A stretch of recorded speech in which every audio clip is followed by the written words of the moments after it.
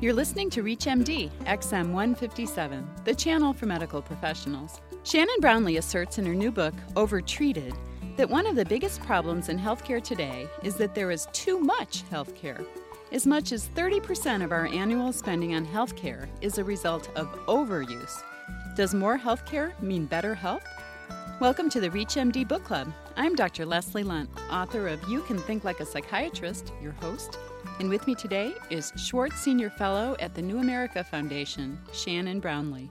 Welcome to ReachMD. Oh, it's my pleasure, Leslie. Shannon, how did you get interested in this topic? I've been reporting on medicine for nearly 20 years, and what really got me going on this topic was some reporting that I did about 8 years ago when I was still at U.S. News and World Report. And it's a story that every oncologist knows, and they see it as a cautionary tale, but a lot of physicians in other specialties aren't aware of what happened.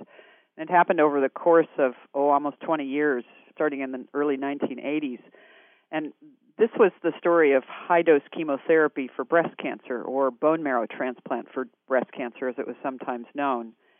And what struck me in reporting this story, and I kind of came in on the story at the tail end of it, was that this treatment was in widespread use among women with advanced breast cancer, and then later on among women with less and less advanced breast cancer.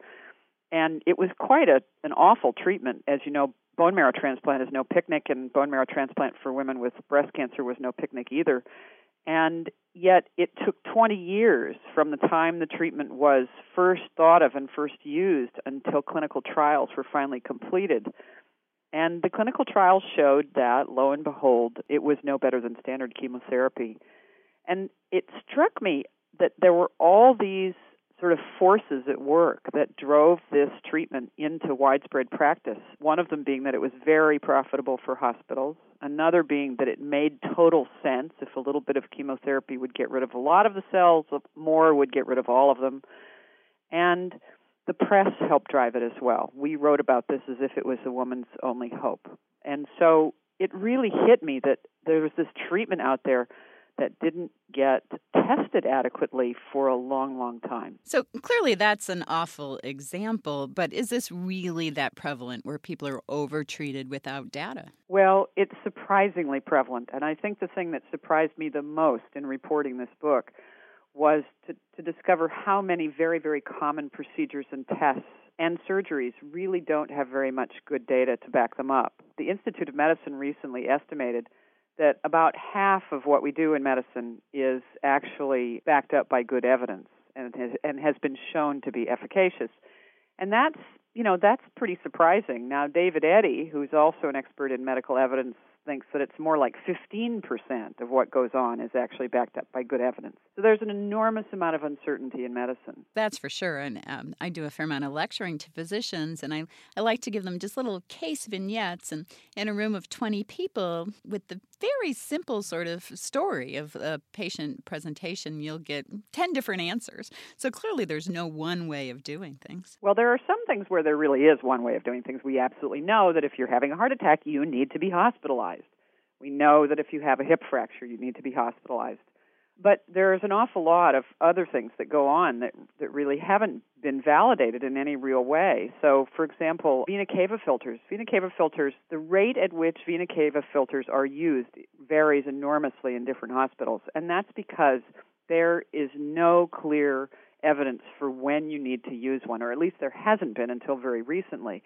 So some physicians thought, well, yeah, you got to use a vena cava filter even if you're already using low molecular weight heparin. And others feel like, no, you don't use it if you're already on low molecular weight heparin. And these kinds of discussions go on all the time, but the fact is that patients are being given this procedure or this little device at different rates in different hospitals depending on the physician's discretion. Now, in terms of overtreatment, how much does it cost us? Well, the estimate is that it's between 20 and 30% of our total spending.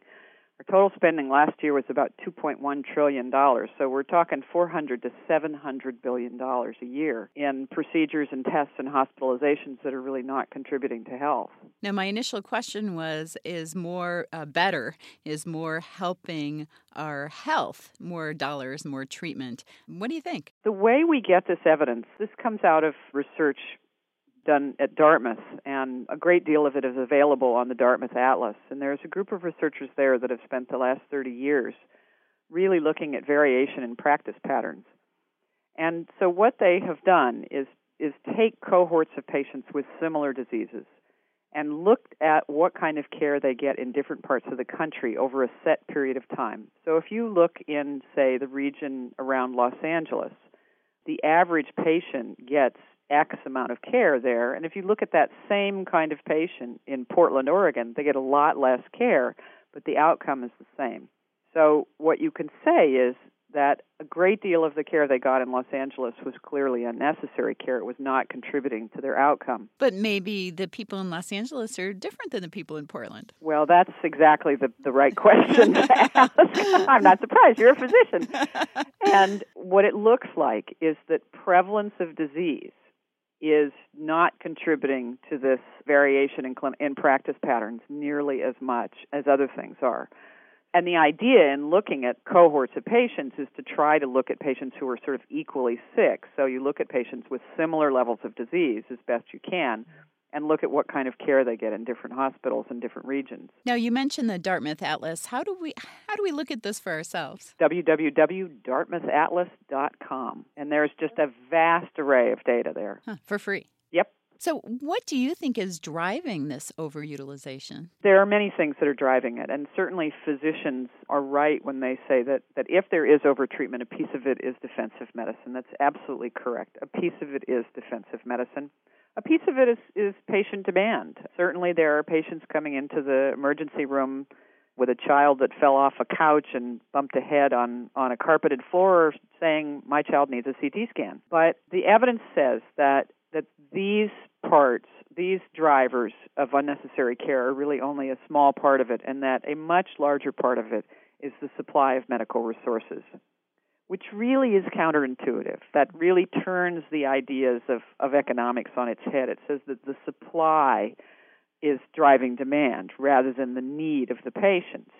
And it's a very powerful idea because it explains an enormous amount of the variation that we see around the country. If you're just joining our discussion, you're listening to ReachMD XM 157, the channel for medical professionals.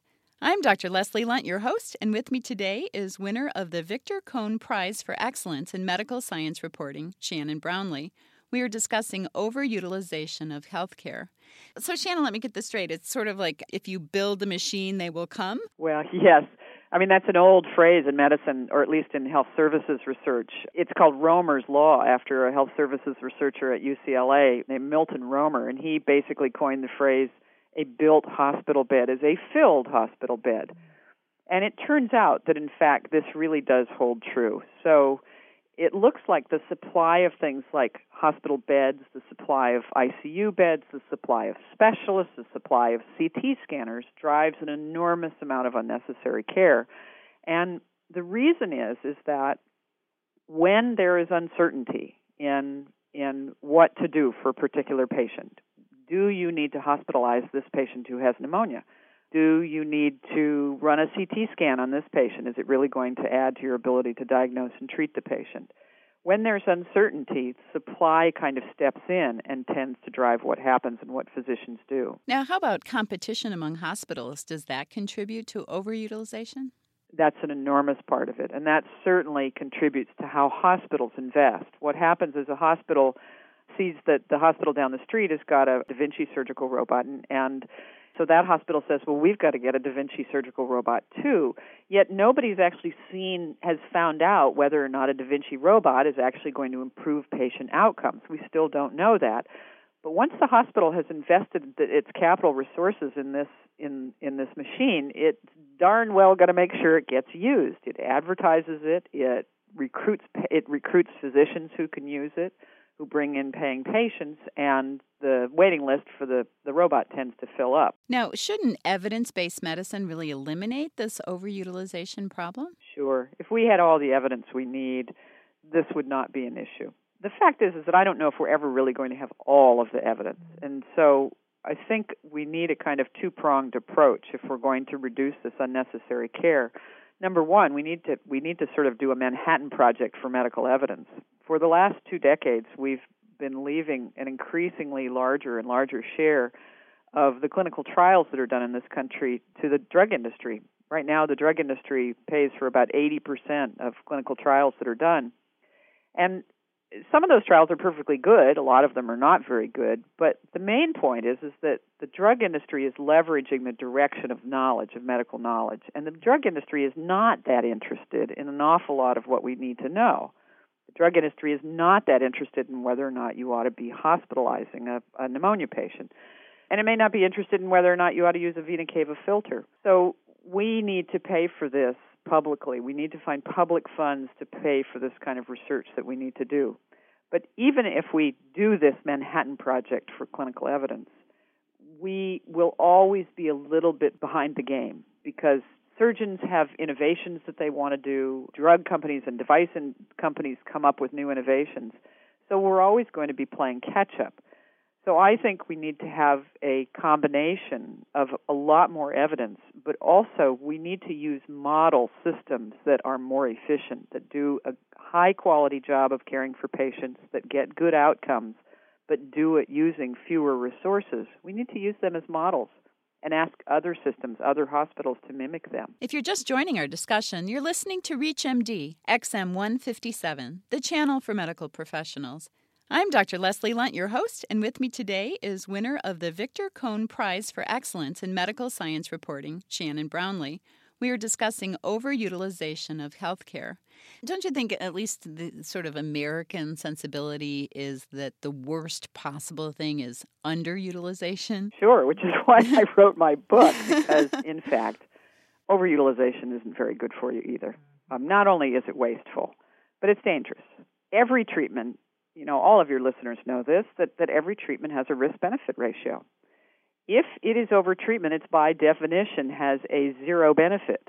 And so that means the benefit-to-risk ratio is zero. You're only facing all the risks of the procedure or the hospitalization, and you're not going to get the benefits. Mm-hmm. So patients need to learn that more is not necessarily better when it comes to medicine. Sometimes less is better. Sometimes more coordinated care is way better than more. I'd like to thank our guest today, science writer Shannon Brownlee. We have been discussing the overutilization of healthcare. Thanks, Shannon. My pleasure. I'm Dr. Leslie Lunt. You've been listening to the ReachMD Book Club on ReachMD XM157, the channel for medical professionals. We welcome your questions and comments. Please visit us at reachmd.com. Our new on-demand and podcast features will allow you to access our entire program library. Thank you for listening.